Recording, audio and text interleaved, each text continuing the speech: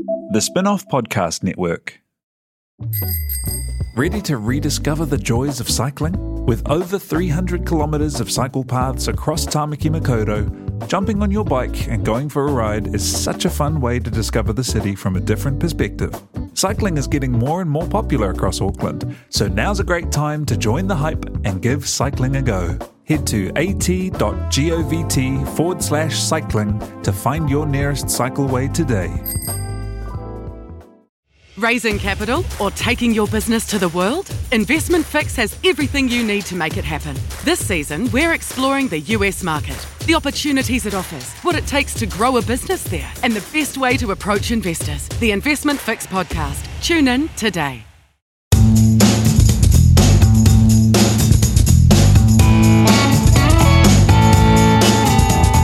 Nau mai, haere mai, kei te whakarongo koe ki SUPERPOD o te taurua mano rua te kau.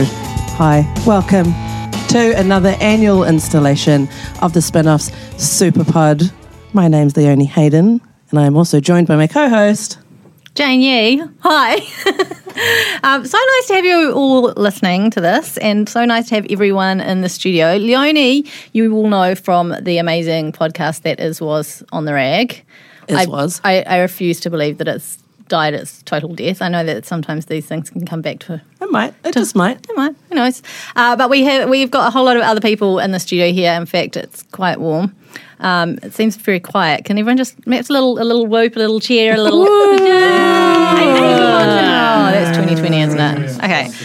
So I'm Jane Yee. I'm podcast manager here at the Spinoff as of about June this year, but I've been tootling around the edges hosting the Real Pod for many a year for the Spinoff, and also host of the Coming Home series that Duncan and I did together. So I feel like this is a good time to introduce Duncan Grieve, managing editor of the Spinoff, also my co-host on Coming Home, my co-host on the Real Pod, and monopod extraordinaire host of The Fold. You have more podcasts than anyone else in this room. Yeah, it's incredibly indulgent of me, and apologies in advance for my extra gravelly voice. I've already done an hour solo monopod today, and I'm feeling it right now, to be honest.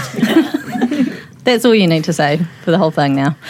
Representing Gone by Lunchtime, Ben Thomas and Toby Manhire. Gone by Lunchtime has been a raging success this year. I'm very proud of what you guys have done. Welcome along to the SUPERPOD 2020. Not just anyone can just talk off the top of their heads about politics to a disinterested audience for an hour every week to month. I'm sorry to say Annabelle Lee Mather, who is comfortably the most popular of the Gone by Lunchtime trio, isn't here today. So apologies for that. Yeah, we miss her. But we do have a podcast to carry on with, so we'll just keep going around the room. Leonie, we'd already spoken to. Alice Neville. Kia ora. And Simon Day from Dietary Requirements. Kia ora. Nice to have you guys here. Nice to be here. It's also Alice's birthday. Yay! So not only is this SUPERPOD 2020, it's Alice Neville's Super birthday 2020. That's right. How's it going, Alice? It's pretty good. Pretty good. She's about to Being get at work, loose. having a beer, Great. doing a the pod. big 4-0. No, fuck off. I'm 27. I'm not 27, but I'm not 40 either. Representing Paper Cuts, our lovely books podcast, is Louisa Cossa, and unfortunately we don't have Kiran and Jenna with us today, but we only have so many microphones anyway, so you're flying the good flag. Thank you for coming along. We also are missing Simon Pound, our very enthusiastic business guy who hosts Business is Boring but wasn't able to be with us here today. Other hosts we're missing? Sophie Gilmore we're missing. Alex Casey. Alex Casey, Michelle Accord. Anyone else? Is Ben Thomas here? No, I haven't seen him. heard from him, I'm afraid. Apparently doesn't exist. Stop turning me down in the mix. Okay, I just wanted to quickly say thank you to all our various sponsors that we've had this year for our podcast. Kiwi Bank, Freedom Farms, Flick Electric, Callaghan Innovation, Vodafone, Nando's. Anyone else? Have I missed anyone? I think that's everyone. So let's get into it. Let's get into the lowlights, the highlights, the big events and the issues from 2020. The year that was just probably not much to say. Pretty unremarkable year, really. Quiet little year. Duncan, we'll start with you. Sure. The low light was the collapse of Bauer, I think, in terms of just like a seismic event that hit the media industry. It came, I think it was early April, just as everyone was, there was no flaw on how bad this could get from both a sort of a health and a business perspective. And it was literally like a 9 a.m. on a Friday Zoom call that, 250 odd people found out that they wouldn't have jobs anymore, that all these kind of historically important titles were just effectively vanished from the shelves. And that was just a super traumatic event that I think made everyone who worked there just hearts go out for them. But everyone else in the media was like, oh, maybe it's just weeks before that's us as well. So that was within our sector, I think, just an event like we'll never see. And in terms of the highlight, I'd kind of flip that on its head. I think, weirdly, given that it's an industry already in peril that went through some really hard stuff, the number of green shoots that have come out of this industry, the whole thing rediscovered its purpose and was, probably there was more media consumed in New Zealand than there has been in years. But, things like Hanel Harris's Sis was probably my pick for local TV show of the year. Yeah. Discovery buying 3 was just a nuts, thing for a station that looked like it was going to shut down a year ago. Here and Ensemble and Metro and North and South and School Road and all the stuff that came out of Bauer. And I just want to give a little shout out to David Farrier's Webworm, which throughout the year kind of broke these weird queasy scoops and showed how, just a new idea and, the Substack format could just very quickly develop a sort of a new product that with a big audience that did a lot of excellent work this year. Thanks, Dunk. Second monopod of the day. We'll move on to the Gone by Lunchtime team. You guys got separate entries for lowlights and highlights, or have you discussed prior? I'm sorry, what am I even thinking? No, we haven't spoken since the last word of the last podcast. That's probably fair to say. Yeah, Toby only talks to me when he's on the clock. Oh, when he's on the mic. Low light something to do with the virus. Oh, the great virus. Yeah. Some people would say it was the low light was the bottom dropping out of the economy, record GDP hit in the second quarter, rising unemployment to a level we haven't seen since for about 10 years or so. I would say the horrible and utter indignity of the National Party this year, just this sort of bizarre kind of cartoonish escapade, Are you talking highlight or low light now? This is low light. Was that episode of The Simpsons where like Bart's broken his leg and he's got a cast and he tries to move from house to house and then he stands in a waste paper basket and by the time he gets there he's got like a hose tied around it and like a dog on a leash dragged behind.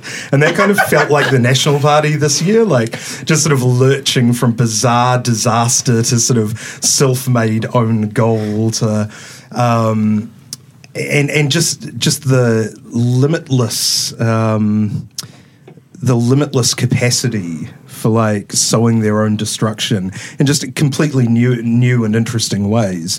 And every time they sort of thought that they had kind of cauterized it, they got rid of Simon Bridges and they brought on Todd Muller, which turned out to be like an exciting adventure into the unknown. And then they got rid of Muller and they were like, and they were in the throes of the Hamish Walker, Michelle Bogue confidential patient detail leaks, and they thought they were out of the woods once that was sort of burned to a sort of sealed stump, and then the Andrew Falloon sexting thing came up, and it just it was just incredible watching this party that had developed a reputation for discipline just implode, and in a way it showed that all of us in 2020 were just like messy bitches who couldn't get our shit together, and that a formerly impervious sort of political party could was just the same as all of us. So it was very humanising. Messy bitches who couldn't get our shit together would probably have been a better strapline for the billboards than strong team and all that stuff. Yeah. At least Or it would have been jobs. honest and relatable, It's like that whole year had the Benny Hill theme running in the background. There were 2 days where I was like, and I think they might have even been 2 days in a row where I was woken up by producers going like, can you call into the show to talk about, the resignation? And I feel like, what resignation? And then, there were also a whole lot of days that you can forget easily happened, like that incredible day in Parliament after the reshuffle where Nikki Kay, among other things, announced that Paul Goldsmith was, of course, Ngāti Porou. And the Andrew Falloon thing, I'd forgotten about that until recently. It's just a whole catalogue. The incredible despair, sort of really. glitching Westworld trip down Ponsonby Road. Oh, God. Amazing. That's true. Maybe that should be made into a kind of, we should make a video game out of the, can you make it from one end of Ponsonby Road to the other without encountering Hamish Price? Yeah, and the highlights, I guess you Selfie could say it was, our world-leading response to COVID, keeping the populace safe, etc. But I would say it was the amazing TV that came out of National's Cataclysm. And I think Tova O'Brien really...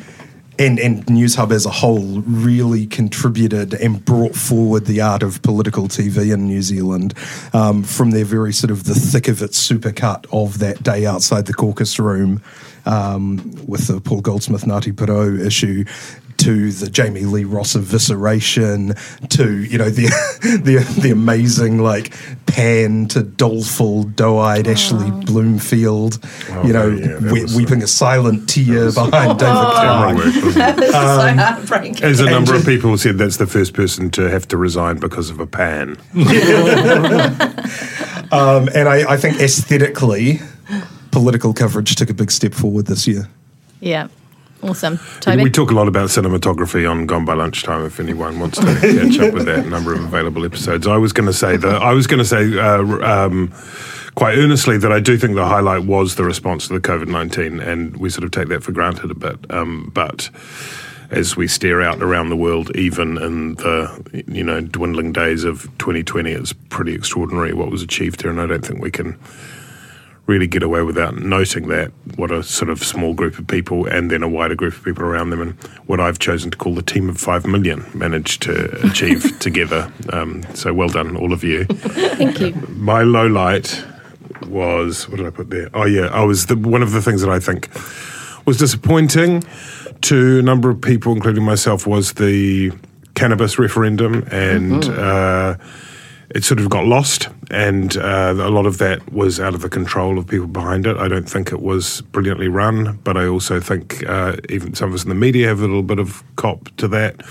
I sort of thought it was strange that the only time that it was debated properly was actually after the result came in, which isn't the order in which things are meant to run. And on reflection, I feel as though various parts of the media, ourselves included, could have carved off a bit of time to really go hard into the issue, and it never really got beyond the surface. So that was a big disappointment, because it may not be for some time until that comes around again, and there are a lot of people, disproportionately Māori in New Zealand, who are at the blunt end of that particular law.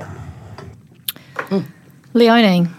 I mean, yes, the cannabis referendum was amongst my lowlights as well, because I just feel like so many thousands of people could have been blown onto the yes side by a gentle breeze or / a merely competent yes campaign. But I was going to say my lowlights for the year was sort of right back with the early emergence of COVID, when iwi around the country were using their mana motu hake to close down their borders, protect their people, because we have this deep historical knowledge of governments not prioritising us. And they were like, this is a damn pandemic. We have dealt with this before and we came out of this badly. We're going to pull out all the stops. The low light is the public's reaction to that. And not just the public, but, people in leadership roles who should know better, who may or may not also be Māori, aka Winston and David Seymour, I just found that reaction really like upsetting because, as it turned out, that early action in the first lockdown anyway was actually, I think, probably responsible for saving a lot of Māori lives and keeping COVID completely out of a lot of like regions of New Zealand. And then, of course, the highlight was, I guess, like what I just said is, you know, that display of mana motuhake, and I guess people trust it, and it's the checkpoints as well. People like reacting to the checkpoints, but the fact that heaps of people did those is like super cool to me, because I feel like 5, 10, 20 years ago they would have just been shut down by police and they would never even had the chance to bring that to their area and to their people in that protective way. So I thought that was really cool. And then I also thought one of my, it's both a highlight and a low light, was just over the Black Lives Matter uprising. I just, obviously, the people who put all of their time and their effort into bringing that movement to life in New Zealand. It's not easy when the issues are sort of based in the US and they're to do with police violence and black culture. But it's so important to show our solidarity over here. But we're fucking far away. But we're also a culture, Māori and Pasifika people benefit from black culture. And it was nice to see so many thousands of people like understand that relationship and why that solidarity is needed and like rise up and support. But then it also sort of put heaps more things in our communities back on the table, like our relationship with the police. And I actually feel like that's been super productive, that conversation. I think people are a lot more emboldened to speak out against the police force as a system rather than as individuals. We all know that there are some nice police. But I just think it's been like a really great year for resistance leading to change, rather than however many decades and centuries of resistance just being like an exercise in banging your head on a wall, you know. I feel like I've seen lots of positive movement from it. Awesome. Yeah. Thanks, Lou. Yeah. Dietary requirements. Alice Neville, Simon Day, step up to the mic. Low light. Let's start with the low light. COVID-19 lockdowns and their crippling effect on the hospitality industry. Felt like the media in many ways, like there was the hospitality sector was right at the tip of the people affected by it, and you forget how important those institutions are to your like happiness. Being able to go out for a beer and a meal makes you feel real good, and hang out with your mates in the places that the hospitality sector represents. Having those taken away and seeing how much pressure that sector got put under was a real low light. Yeah. Highlight for me, I was going to say people discovering or rediscovering a love of cooking. The flip side, if you will, of not being able to go out. Especially baking sourdough. Although that's kind of a low light for me because now I'm not, I used to be kind of cool and special, but I'm just like every other basic bitch. Yes, still cool and to the flour drought. Yeah, true.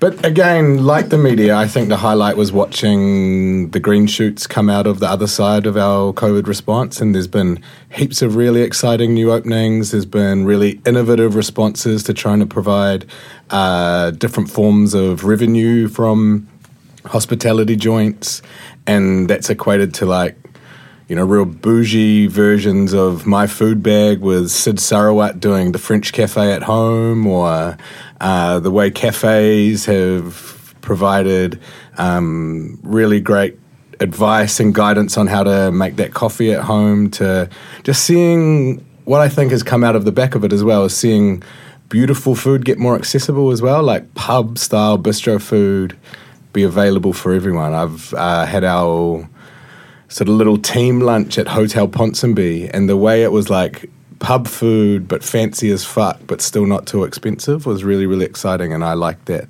I like that trend. I'm going there tonight, Simon. It's delicious. For my birthday. Nice. Happy birthday, Alice. Hey. I feel like everyone came out of lockdown one of two ways, either super fit or super well fed. And I came out well fed. I don't know a single person who came out of it super fit. Okay, I'm just assuming there is someone out there. No, like right at the beginning, people. you had to like make a call because you're like, I'm not going to see anyone else for maybe never, but probably at least a month. Yeah. And so you had to decide. am I going to get ripped or am I going to like let myself go? And it's this sort of prisoner's dilemma. You've got to kind of second guess what the rest of society is going to do. And I made my choice, and the weekend before lockdown finished, I went for my stupid little walk. And I saw all of these like lithe people in activewear who had all been doing, yoga with fucking Jasmine or whatever every day. And I was like, there's no looking back. There's, you can't. The toothpaste is out of the tube on that one. See, I did both. I had my 20 kg kettlebell that I was swinging around like crazy. But I was also eating maybe 9 to 12 times a day. The 20 kg kettlebell. How was that different to you outside lockdown? I was sending 5 emails and rewarding myself with a trip to the fridge. Like I was like, I'm doing good. And then I'd go and have I'd cook a meal. I feel like this is normal. Like Toby said, this is sort of normal Simon, though, right? I think that would be if I worked from home all the time. Right. Since Duncan banned me from cooking in the office after the last fire brigade showed up, I can't do that anymore. That's such a shame. Simon also had twins this year, which was last quite year. a hard. I was going to desperately try really hard not to talk about them because people Boxing hear Day about last it and year. get emails with the photos in it, and even Catherine McGregor's Secret Santa was a framed photo of them. That was incredible. Just to be very clear about this, Simon Day gave the person that he received as his secret Santee a picture of his own children. I mean, every Friday we get pictures of those kids in our inbox and Simon's out of office. An incredible move. They are cute kids. Play on that gag, but Catherine was really touched by it. So What she said. Narrator, she's a she godmother wasn't. now. Okay, so my low light tonight, you guys have all been very earnest, and so I'm here to bring the trash. Oh, Louisa, sorry. Louisa, I did forget. I'm so sorry. It's okay. I was just going to come in after you, but now I seem like a really sad urchin with my nose pressed up against the glass of this podcast, The reason for which this, I'm into, to honestly. defend Jane, is that Alice and Simon are flanking. Yes. Yeah, indeed. Okay. Tell us about your lowlights and highlights. Okay, so I'm going to give you lowlights and highlights from the book industry. So obviously, COVID had some effect, as it is an industry, and we sell products. So I would say the lowlights, I'll be brief, because it was more of a highlights year, weirdly, for the book industry, I would say.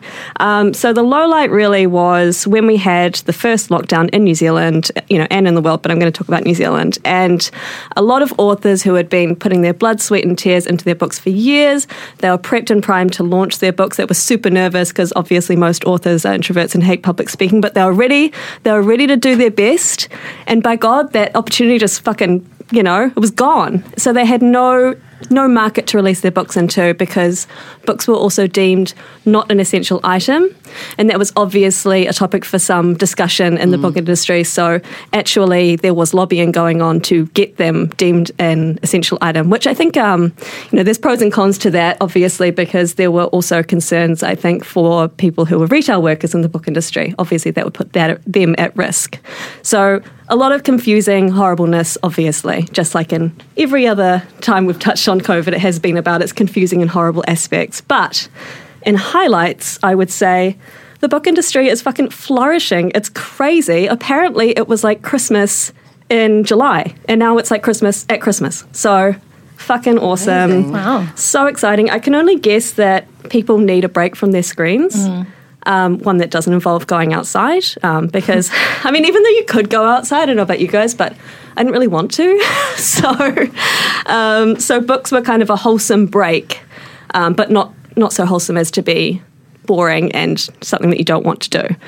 So that was very exciting, I think, because we kind of thought, this might be the end of a very precarious industry. This might just finish us off. But actually, it's been an amazing year for books, for book sales, for authors. So, yay, kia kaha books. Yeah. What were the most popular titles before we went into that first lockdown that were flying off the shelves? I would say locally Oe was just such a I read that in success first story. lockdown too. Yeah, it was great.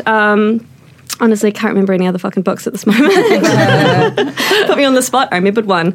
And Oe has continued to sell really well. And I have to say, I was going to talk about Becky Manawatu later, but if you haven't read Oe yet, fucking get on it. It's so good. So, so good. And you'll feel like you're kind of part of the book zeitgeist if you do, and you'll feel hopelessly left behind and out of it if you don't. Oh, thanks for the hot tip. Need that. Okay, so thank you very much, Louisa. Definitely here.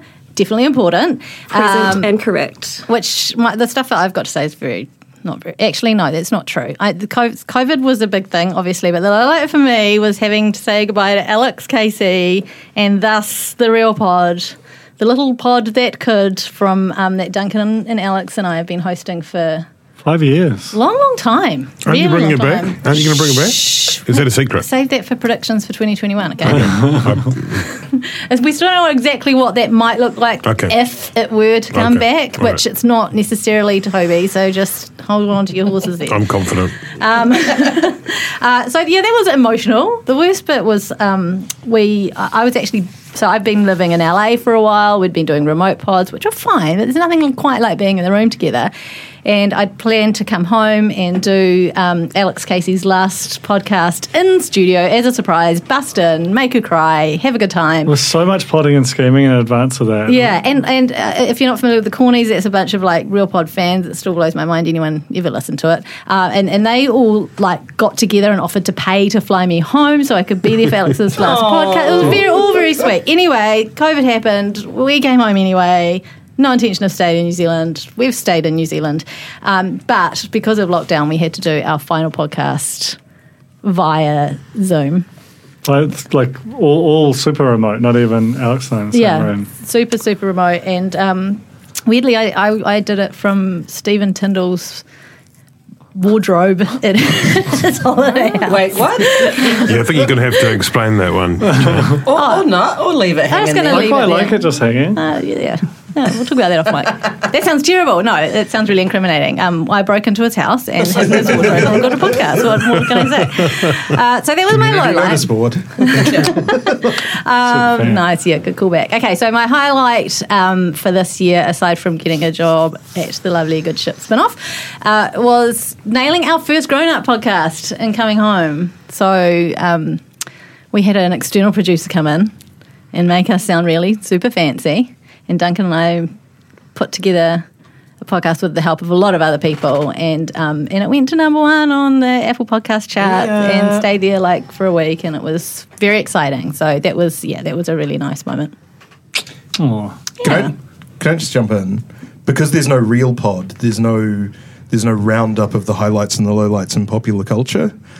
And I just wanted to quickly address TikTok. How do you feel about TikTok? What's your handle? Can't wait for this hot take. I don't know. It's like Ben787623 or something. Right. And I did a deep dive to try and understand it. Right.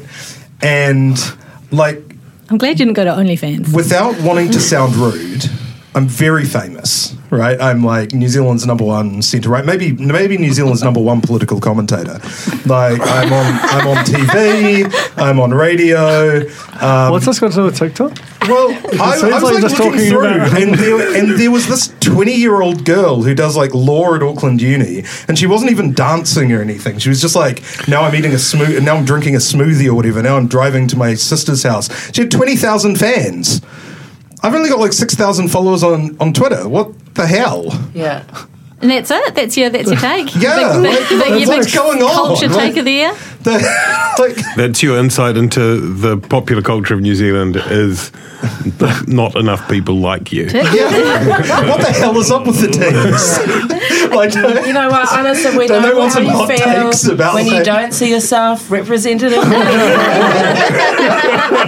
So we get it. It's a huge failure for the team of 5 million not to acknowledge Ben Thomas correctly. I'll tell you who else is not represented in the media enough. And before we get onto our heroes and villains, I would like Tina Tiller to get on the microphone, please. She's on her second post. Hi, everybody. Tina has been, for years and years, quietly sitting behind the production desk as we have all chatted into the microphones and got all the glory that comes with being a spin-off podcaster. And she's just sat there and listened to all the rubbish and then edited all the rubbish and pressed the buttons and made everyone sound good. And just been a delight to have in the studio. So, Tina, you're behind the mic now. There's someone else behind the desk. You're making me blush with all this sweet talking. I want to know lowlights and highlights of the year for you. It's a bit of a thing. Highlight, lowlight would be lockdown. Bless you all, but having to switch up a pod system in a day is not the one. Bless Zoom, because... Are you saying you didn't enjoy staying up till 1:30 in the morning trying to get Ben Thomas and his Mountain Dew fueled Dorito rantings? chip thing. I mean, I loved it. I was intoxicated. Didn't Jane have to deliver? Wasn't it an illegal trip across town to deliver Ben headphones? That was in the second lockdown, It's and not it was illegal, it's an essential service. It was an That's essential exactly media right. service. With his 6K followers. But, I mean, my highlight was also, I really flourished in lockdown, I'm not going to lie. Like, Yeah, you did. You grew some lovely plants. I got into gardening. I feel like most people got into gardening. You know, houseplants, things. Roller skates? Oh, yeah, I started skating. Although I did spend a lot of money on, like, an MES synthesizer. Oh, yeah. I meant to ask how that's going. Oh, it's not going. It's so bad. I tried to do a tutorial the other day. It was terrible. Still waiting on that new updated Paper Cuts theme song. Yeah, there's definitely a story in where everyone's hobbies are at now, post-lockdown. Curious to know how that knitting's going. Okay, we're going to move on to our heroes and villains. Oh, we got low light? We got, yes, we did. Okay, yeah. Check. Low light, lockdown, highlight, plants. also lockdown. Okay, great. Thank you, Tina. It's so nice to have your voice on the podcast. Thank you, Tina. Okay, Thanks, Tina. Oh, yeah. heroes and villains. Let's do it, Duncan. Hero is Sinead Boucher, the CEO and now whole owner of Stuff, who during lockdown 1, I think, basically like under extreme duress with NZME sort of baying to be handed it by the government, coolly bought Stuff, huge company, 1,000 employees, a ton of newspapers, biggest website, biggest locally originated website in the country, for the princely sum of $1, and proceeded to really kind of, reorientate it and give it a real sense of being a New Zealand company and not a sort of unloved part of an Australian one. They started memberships. They quit Facebook, quit posting to Facebook, which was like an internationally sort of significant move. They did the apology, which was just kind of a major and very bold initiative. Black Hands, which started out as a podcast, became one of the year's highest rated TV shows and a book, and just the whole sense of sort of purpose and energy around the organisation really elevated, and I think this doesn't mean that Stuff's or the media's challenges are gone, but I think there was something really impressive about the way that she ran that organisation. Villain, we've had the government's response to COVID-19 largely given, and rightly given, the rave reviews, because God, it's good to be able to do this in a room and not imagine trying to record this on Zoom. That's a special kind of hell. But I do think that it's, in general, its policy towards media and the lack of coherence to it has been an issue. As Louisa referred to, there was the sort of essential services line, which part of Bauer's collapse was down to magazines and community newspapers not being deemed essential. The only item in the supermarket that wasn't. The Concert FM debacle, which was known about and then just backtracked from, even though it's basically RNZ just trying to solve its long-running kind of demographic problems. The RNZ TVNZ merger, which has been just sort of floating forever. Second tranche of media funding, the Māori media shift. There's just been a lot of things that have been announced and not happened. And this is, as this year showed, a really vitally important sector. And it's not even like the sector requires a huge amount of assistance, but the amount of engagement that's happened versus the amount of kind of clarity and forward guidance that exists has been quite, I guess, just exhausting. And what I would say is that the signs are that now that it might be that a number of things are ultimately traceable back to New Zealand First's just kind of shambolic role in the last government, and there are tentative signs that we might be getting something a lot more, coherent and strategic in future. So hopefully we see that. But there was a lot of just a kind of a lot of mess in 2020. Judette. Ben. As I think we covered earlier, in politics, the two really triumphant events were the COVID response at a health, and a policy and a public level, and also Labour just wiping the floor with everyone else in their sort of glorious re-election. One person who can take, who could partake in both of those was my hero of the year, which is Dr. Aisha Virel, Dr. the Honourable Aisha Virel. She was an important critical voice during the health response. A lot of people now, seem to take it as read. We look back with we look back and we see that everything kind of turned out okay, to this point, touch wood. And we think that was sort of manifest destiny, that everyone was always in control, that the government was always making the right decisions. Actually, it's been the result of an iterative process where there have been a lot of fuck-ups made, and there have been a lot of people holding the government to account, making sure that things are patched up, that bad procedures are improved, and that, sort of negligence is addressed. As we saw with the report that was released this week, hasn't all been taken care of, but Aisha Virel was pretty crucial to that in terms of the contact tracing, which is the really important part. Once we've got the border reasonably secured, it's a matter of, being able to clamp down on outbreaks like the Auckland outbreak as quickly as possible, and we have her to thank for a lot of that, for being, actually a slightly dissident voice, which wouldn't have been easy for her because at the time she was an appointed Labour Party, an elected, rather, Labour Party official on the Wellington and Capital Coast District Health Board. And since her good work then, she stood for Parliament on the list. She's been made a cabinet minister in her first term, which is sort of Stephen Joyce kind of territory, pretty unheard of. So she's managed to sort of she's managed to be the big winner in both of those areas. You missed out an important part of that timeline, which was after the report and before her standing for Labour. Ben Thomas called repeatedly, vociferously on the Gone by Lunchtime podcast for her to be hustled into Parliament and made a Minister of the Crown. Oh. Is that not the case? Yeah. Well done, Ben. Yeah. Well done. I mean, this is what all these TikTok teens are missing out on. they're seeing somebody do the WAP dance for the 8,000th time. The WAP They're missing out on important Have you tried political doing that, intelligence like this. Exactly. Have you tried delivering your message Via through WAP dance? dance. Maybe wearing a thotty outfit. I don't know. Something to think about. I saw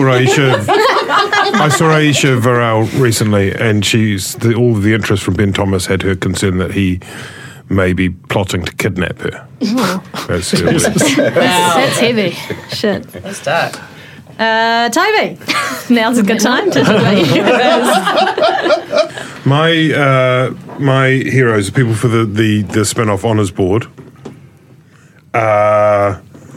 Two people who were elected in their constituencies despite the doubters and the predictions, and they were Rawiri Waititi and Chloe Swarbrick, both of whom just really performed out of the box, and in their respective cases did a lot for both of their parties, for the Māori Party, which now has 2 MPs and is a proper force to be reckoned with once more.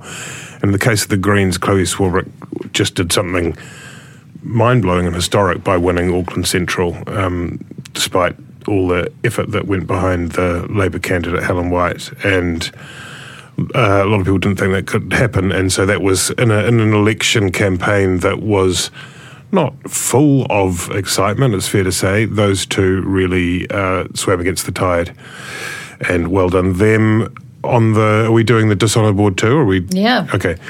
For me, that place goes to Jerry Brownlee, who, in our summary of the epic national year, we omitted to mention that day that Jerry Brownlee seeded a whole lot of conspiracy theories and basically fed into the disinformation narrative that is so toxic and dangerous in New Zealand and around the world with all that just stating facts and just thought it was a series of Toby. interesting facts. It was just interesting. And it was very funny, and we had a good time mocking it, but it's also obviously, I think, rightly, that was not warmly received by the New Zealand public, and it's something that we need to guard against quite sternly. It feels like I was really impressed at New Zealand at that point, because that had been a really effective strategy internationally, was like, you don't get everyone, but you get a sizable bump, and a lot of people who are really into the kind of conspiracy theory politics, and the fact that both the media and the public will just like absolutely fuck off with that. And, you know, to give small credit to Brownlee and Collins, they sort of quickly took that signal, and you didn't really see that style again, that sort of paranoid style. It was super dangerous, but I think it reflects well on this country and its current, and it's part of why we are where we are, that they didn't get any kind of political reward for that lunatic strategy. Yeah, and even at a lower level, my nomination for the Dishonours board, Jamie Lee Ross, former politician, former employed person, man who once had a future, is, who just an incredible, like a downward spiral to the center of the earth. Just like any time you think that a human being can't get any lower with their political behavior, it was just like, falling through a ravine that went forever. After he had, after he had bizarrely taped his leader secretly, made allegations about electoral fraud, which ended up in him being prosecuted by the Serious Fraud Office. He then threw his lot in with the conspiracy theorist Billy Te Kahika, and tried to make hay from the most vulnerable people in our society. The people who, like Leonie said, are most vulnerable to a pandemic. Māori and Pacifica, particularly in South Auckland, who live in crowded circumstances, who if the virus took off here, would be on the front line of any damage caused. And he did it all, as a kind of pathetic, grasping attempt to retain political relevance and still be invited on Morning Report. And the country is just so much better off without him. Leonie. I mean, my heroes and villains of the year, even though technically I'm here representing On the Rag, and we haven't actually put out an episode of On the Rag since February. So a lot has happened since February. So mine are sort of in the politics realm as well, because that has been what has dominated my year kind of culturally. I was thinking about my villain, and there's so many obvious ones, and Jerry Brownlee was definitely near the top of the list. But the person I've been most consistently disappointed with this year, and have probably shade tweeted the most, is Winston Peters. And it's nothing to do with New Zealand First per se. It's him as a person consistently blocking movements by tangata whenua, and it's the fact that he is tangata whenua that hurts so flippin' much. He's not just some clueless white guy. He's a Māori man with status out here blocking a resolution at Ihumātao, putting down the Black Lives Matter protesters as if what they're doing is meaningless. And, no one has made me angrier. So he's my number one villain for the year, regardless of his politics. It's those two things alone that have made my blood boil. But then on the nice side, my honours board, and I'm going to split it into two. The first one is Debbie Ngāti Wapeka, and not even just in her role as the Māori Party co-leader, going back to when the pandemic first hit, her work in protecting her people in South Taranaki was so visible. It was so grassroots. She was on the ground. She was the first person having that conversation with her local council, who really hadn't considered that anyone in their constituency might be more at risk than anyone else. And then she took that conversation further out and further out and further out until she was having conversations with government about what the heck they were going to do to protect Māori. And at every level, the answer was, we haven't thought about that yet. So she, I think, was a real catalyst in making that a priority, to the point that in the second lockdown, where Māori and Pacifica were more at risk because the outbreak was in South Auckland, I think she's the reason that they were more prepared for that, because she had asked them to be more prepared for that. And then my second one is Fili Fipulea Tapuai, who's the young woman who's the head girl from Aorere College, who has just been very visible this year. And again, it's because her leadership it starts in her community, and it just happens to have sort of gotten a profile this year because she's very good in media for someone that young. And she's just graduated her last year, and she won every scholarship going and every leadership award, and she just remains like hilarious and humble on her social media. And I just really think that kind of she's not precocious, do you know what I mean? Like, her leadership is for and of her generation and her community. It's not about pretending to be an adult, which is why I like it so much when she tells off adults over climate change. And that conversation with James Shaw, which she talks about in the very good profile on the Spinoff by Michelle Langston. I recommend everyone reading that. It's a really great sketch of a future leader, but who currently is just a leader in the way that she should be for someone her age, which I think is totally extraordinary.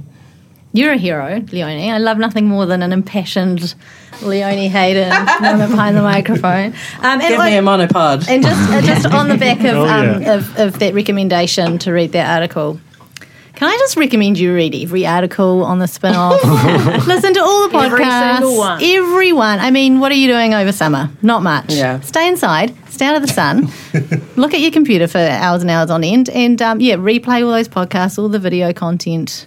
Click through to the sponsors. Thank you very much. And sign up to become a member as well. Yeah, that'd be good. Consume everything on the Spinoff, and then let us know what you think. Toby at thespinoff.co.nz. Alice, your heroes and villains, your honours list. Yeah, mine is sort of less human form. It's not Stanley. Okay. I was thinking about Stanley, my dog. Stanley. He is a hero, but he's nothing to do with the food and drink section, sadly. Disagree. True. The hero, it is a tie between seltzer and oat milk. Both had fucking huge big 2020s. Just come out of I don't know why they're so popular. I kind of get Have you oat ever milk. combined them? Yes, yeah, No, that sounds so gross, but we should. Soatsler. Yeah, so 2021. I'm intrigued. Soat milk. Soatsler. Anyway, audio. Do you personally like both of those things? No. Alice, can I ask, what is seltzer? That is a big question that no one really knows. It's bubbly, right? I mean, water? it's a tradition. Isn't it just like alcoholic lager? trying to make RTD pretty cool? much. It's trying to make RTD cool. I think, and Matthew McCauley will talk at length about this, but in America it became like it was brewed, like the alcohol was something brewed from sugar, then it was like it became, but now I think it's just so it's like naturally carbonated. Yeah, but now it's like... And it's low carb as well. I think so. It's Now low it's carb, just... So if you're watching your figure during the third lockdown, which is my aspiration this time, you drink seltzer. Yeah, but often I think it's just like fizzy pop with booze in it. You know, it's an RTD. Yeah. I'm excited about that.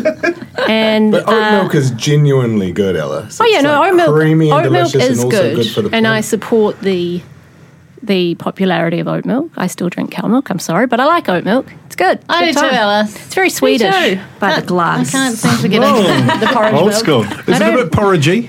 Because it sounds Well, porridgey. it is a bit porridgey. Did you not read our extensive taste test? Didn't read a word of it. So, there was some references You can to do that over porridge. summer, Toby.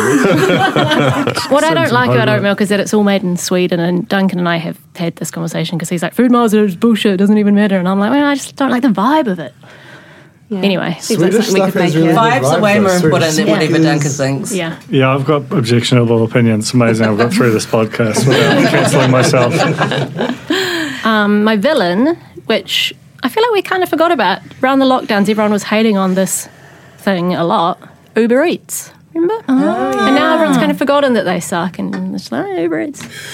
It did, though, didn't it show a bit how it was harder than it seemed when lots of people went, you know what, we're going to do a local version and we're going to get everyone on board, and it turned out it was a bit more than a Excel spreadsheet. Yeah. Uber Eats is very user-friendly for the restaurant and the diner, but it also takes a very large cut from the restaurant and did not cut any slack during I've noticed lockdown. that a lot more places are basically just putting up their prices 30% for Uber Eats.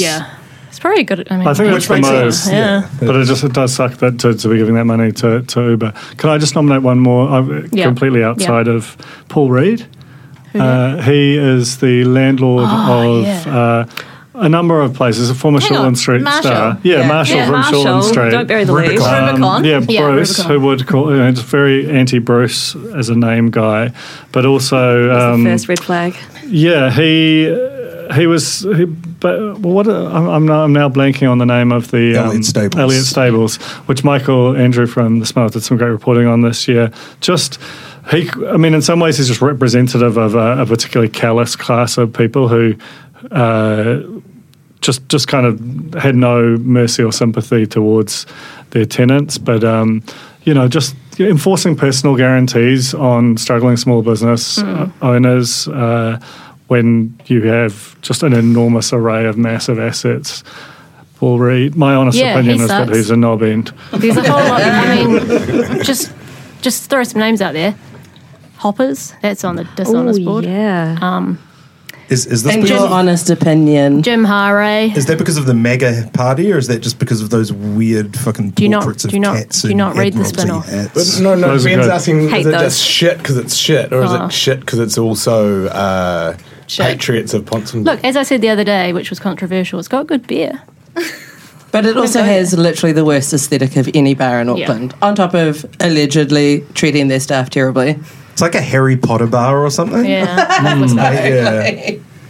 All right, Simon, moving on. Are you ready? Yeah, I'm ready. I was quickly within my mandate. The West Auckland liquor trusts are a pain in my ass because, as I mentioned before, pubs are a great place to meet and socialise, and I live out in Titarangi with the little boys. It's hard to go places, and the You got twins. I do. Coming up on a year. He's got nowhere to park his car and leave them. But the West Auckland has literally no good places to have a beer. The RSAs are a different beast, and they're always fun. But fuck the West Auckland Liquor Trust. But outside my mandate, I became very passionate about the cannabis referendum and did a little bit of advocacy around it and some talks and things like that. And my Called up some villain boomers. on that is Jacinda Ardern for refusing to tell us what she was going to do, refusing to back something that felt so naturally within her political space that could have had such a positive effect on so many people in New Zealand, and then to come out afterwards. And I understand the compromise that would have made for the party vote, but I don't know, it feels like you should do the things you believe in for the right reasons, but she didn't. My honours board, my hero is the sausage. During lockdown, I had a whole bunch of sausages in the freezer. And you can get a sausage and you can take it so many different places. It's a brick. Like to the pub? You can take it to Italy, you can take it to Thailand. The sausage is a vehicle right for all sorts of shit. Flying a sausage around Put the it in your world. hand luggage. Sausage 7 ways. Book it. Its own You can flight have it on for the plane. breakfast, you can have it for lunch, and you can have it for dinner. Like, emptying it out of its casing is a real power move. You can put it on a pizza, you can turn it into meatballs, you can make it into larb, you can put it in a sandwich. Like, a sausage is just a super useful, always delicious, have at least 12 in your freezer at all times. What's your top way to serve a sausage? My favourite way to serve a sausage is as a pizza topping. So you Crumbled up, taken out of the case? take it out of the case, and crumble up, Very briefly Italian. fry it, and then cook it on top of the pizza. I feel like that combined with your comment about a lack of good places to eat and drink in West Auckland, I'm feeling like a Simon's sausage establishment Could just out come west. to my house. Simon's sausage barns. Simon's sausage shop. Anyway, that might be a prediction for 2021. Louisa? Yes. So the villain for this year, I mean, honestly, there's not a lot of villains in the book world. We're generally quite a gentle. I'm gonna have Gentle to. I'm folk. gonna have to push you for a villain. But I do have one. Yeah. It's funny. And so, villain, I've got Pete Evans, who formerly of MKR, currently some kind of weird crossover between Australian celebrity chef and kind of like Jared Leto-esque cult leader. I'm a little bit hazy on the details because I had to scramble to come up with a villain, and I had been deliberately ignoring this man for many years, but... You chose a good one. Thank you.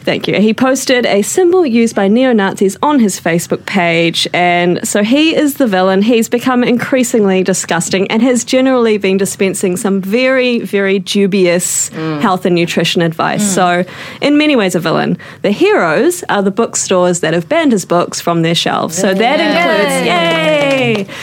includes the Warehouse. It includes Paper Plus. I know, right? There's some little surprise murmurs, and that's because, it's nice when corporations actually show some responsibility. He's just asking questions. And but also wanted to shout out a new bookstore in Wellington called Good Books, started by Catherine Robertson and Jane. Oh my God, what is Jane's last name? Lovely Jane. Lovely Jane is a nice name. Jane Arthur, yes. They have kind of come up with a really full stance of we are not going to support fascist authors. And there's actually a great piece on the Spinoff that you guys can discover in your summer trawl through the entire archives of the Spinoff. Where do they stand on turfs? Where do they stand on turfs? I'm pretty... that would be tricky because, there's a really well-known turf called J.K. Rowling, and I'm not sure, I think they did. I think that's what that piece says. That they are not stopping. That's a real loss in revenue. That is a strong stance. So those are my heroes and villains. Thanks, Louisa. I think it's really interesting to see the way that Pete Evans has gone from quite hot to looks like so shit. Oh yeah, I got to have a picture Inside of him of a here. sausage, in a lot of ways. The red face and the blue eyes. I mean, we're all quite red at this moment, but that's because we're in a really hot room. But yeah, he looks terrifying. Yeah, and he is. Are they married? Married to Nikki Watson, Nikki Robinson, whatever her name is. I feel like we need to talk more about that. Not right now, but no, not now. It's a whole other podcast. There used to be the real pod for that stuff. Yeah, there did used to be the real pod for that stuff. She's really only got eyes for her horse, if you follow her on Instagram. True. She's not really married to Pete Evans, she's married to her horse. Okay. I don't know what to say to that. I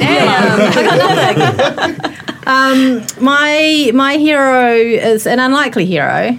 Amog from The Bachelorette. If you've cast your mind back to the Really unlikely. Hero. Very unlikely hero. I'm surprised there are a couple of levels. We had this conversation last week. It was so difficult to believe that The Bachelorette was this year. Yeah, but it was. And Amog, Aaron, who was vying for Lucina's heart, was my hero because he was such good television. He sang on the telly. He told her he'd already figured out what their reception first dance was going to be. This is on their their second date or something.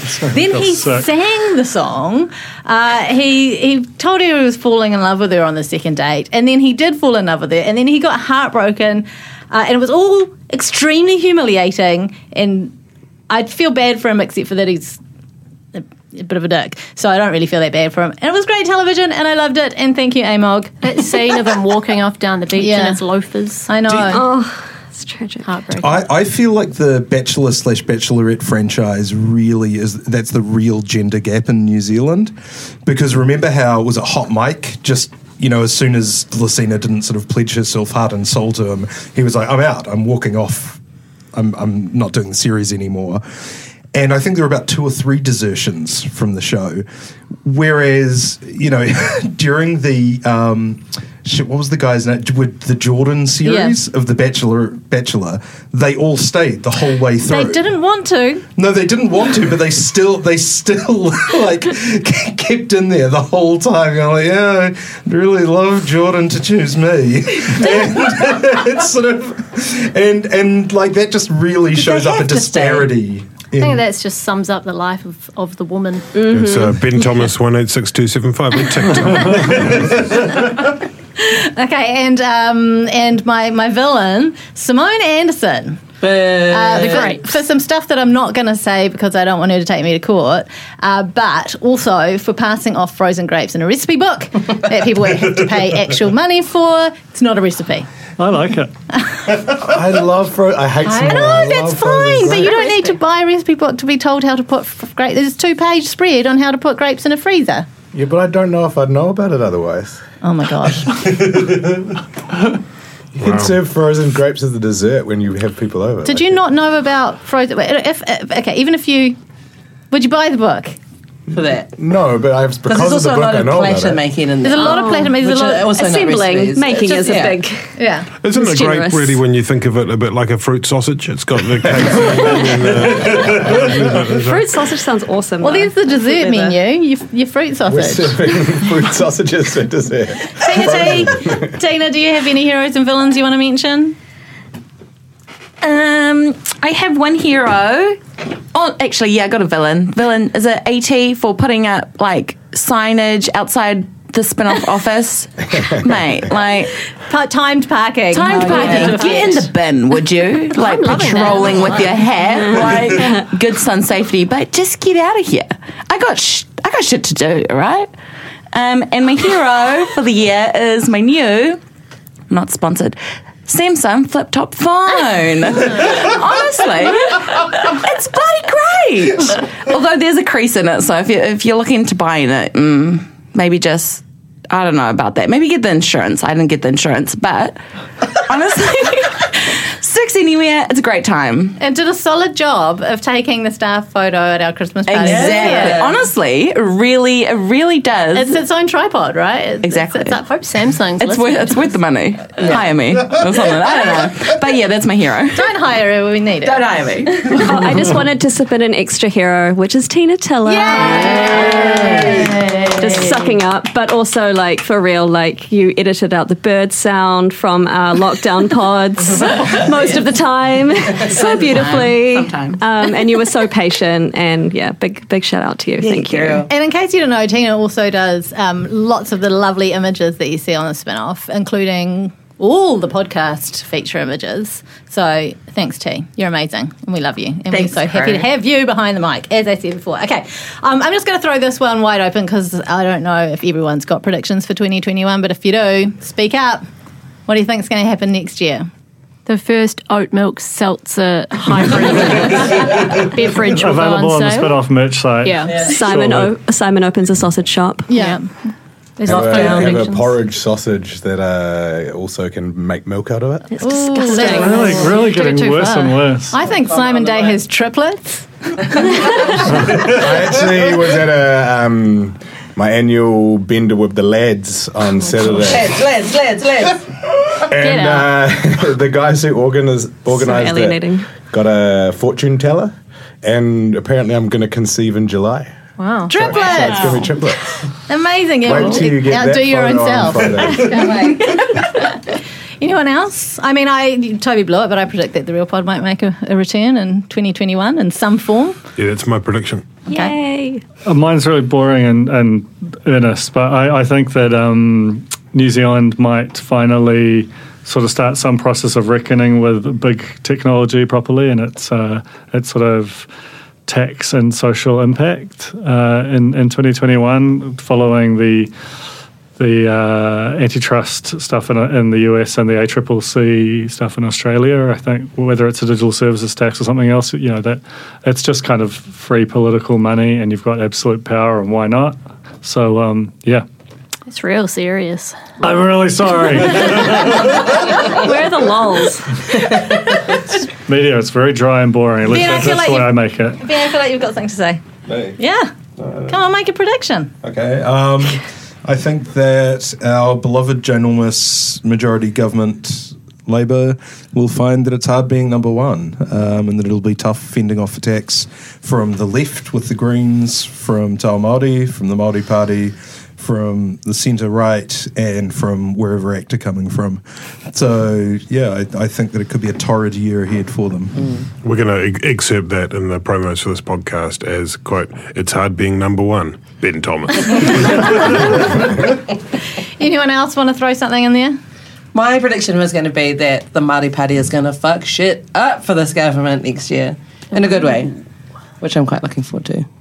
Unless there's a big clash in caucus. I feel like it's a big, bold call to make predictions for 2021, and I'd prefer to keep my hindsight on 2020. Love it. I think we're going to see the New Zealand cricket team go to the final of the World Test Championship, and you're going to see the Offspin podcast resurrected. Very excited to have Alex Bray back in the room and get some mad sponsorship money. Let's have a meeting. 5-day sleepless podcasts. Again. It turned out that the Cricket World Cup was this really great training for having children. Staying up all night and then going to work. Yeah. True. And weeping uncontrollably at unforeseen events. Long periods of tedium punctuated by something exciting happening, like a giant shit. And on that note, my final prediction is that on this exact day next year, it will also be Alice Neville's birthday again. Happy birthday, Alice! And that's it. Hey, thank you all so much for listening. I want to just quickly say a few thanks. Thanks to everyone who's come along here to share today. Thank you to Jonathan for recording us. This is his debut. Thank you. So excited to have Jonathan join the Spinoff podcasting team, and we're all going to sound way better than we have done in the past in 2021. Another prediction. Thank you, Tina. Thank you to all our sponsors: Kiwibank, Freedom Farms, Flick Electric, Callaghan Innovation, Vodafone, and Nando's. Thank you to Alice Webb-Liddell, who's also helped out behind the desk there. To Lucy for so much organisation and just being lovely, and also providing snacks and drinks, which is also excellent. Thank you to the Spinoff members. And yeah, thank you to you guys for listening. And just shout out Simon Pound in Business is Boring. He's not here, but he comes in every week and he does his thing, and it's a great little podcast. Thank you all. Hope you all have a great Christmas, a great New Year's, and we will see you in 2021. Thank you, Jane.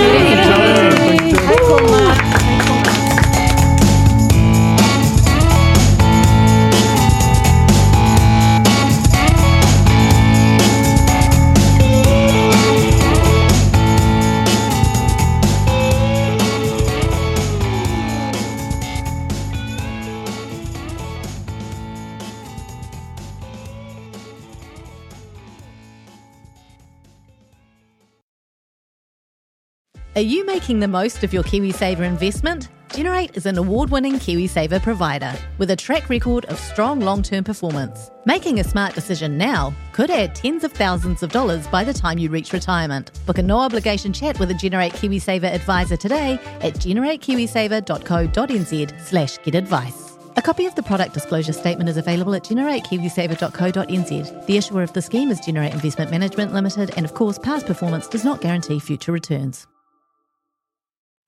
Kia ora e te iwi, Te Aihe Butler here, podcast manager at The Spinoff. If you enjoy listening to our podcasts, consider supporting our mahi by signing up to become a Spinoff member at thespinoff.co.nz/donate. The Spinoff Podcast Network.